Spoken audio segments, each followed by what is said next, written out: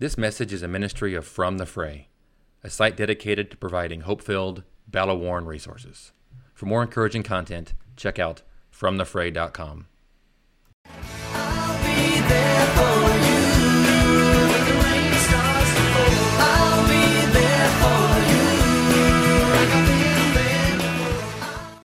For today's message, I want to speak to the parents. And I want to share something I read a while back. Now, I'll say up front, this may be an oversimplification, what I'm going to share. So if it doesn't work for you or you don't agree with it, or it's not good for your context, please throw it out. I just offer it as something to think about in terms of parenting.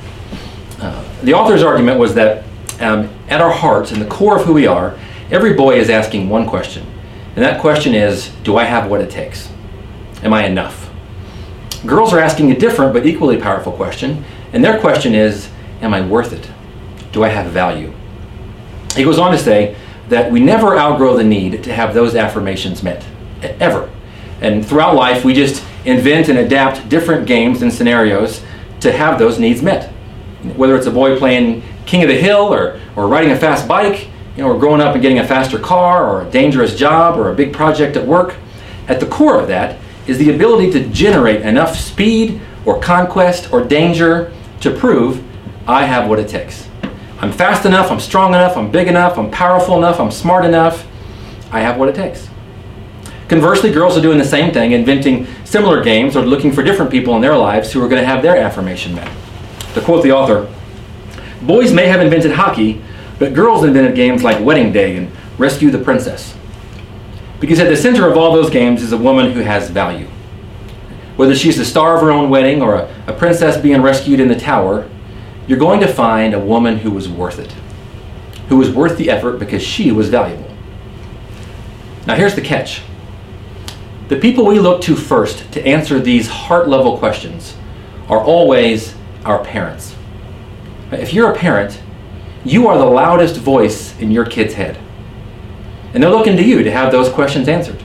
Right? Your son is going to find out that he is or he isn't enough from you. Or your daughter is going to resolve in her heart that she is worth it or she isn't, that she does have value or she doesn't, based off of how you talk to her and approach her. Starts with our parents, which I know is a tremendous amount of responsibility. I know. And whenever I share this, I invariably get some kind of resistance.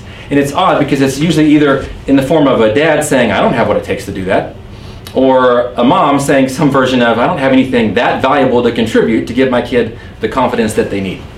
It's ironic that we often give that kind of response to this challenge.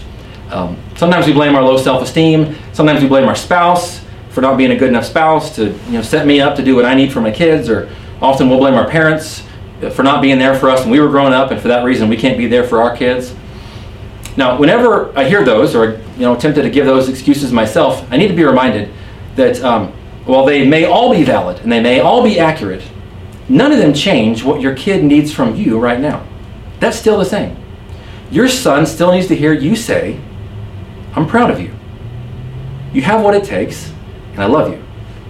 And your daughter still needs to hear you say, you are more valuable than you will ever know, and I cherish you deeply.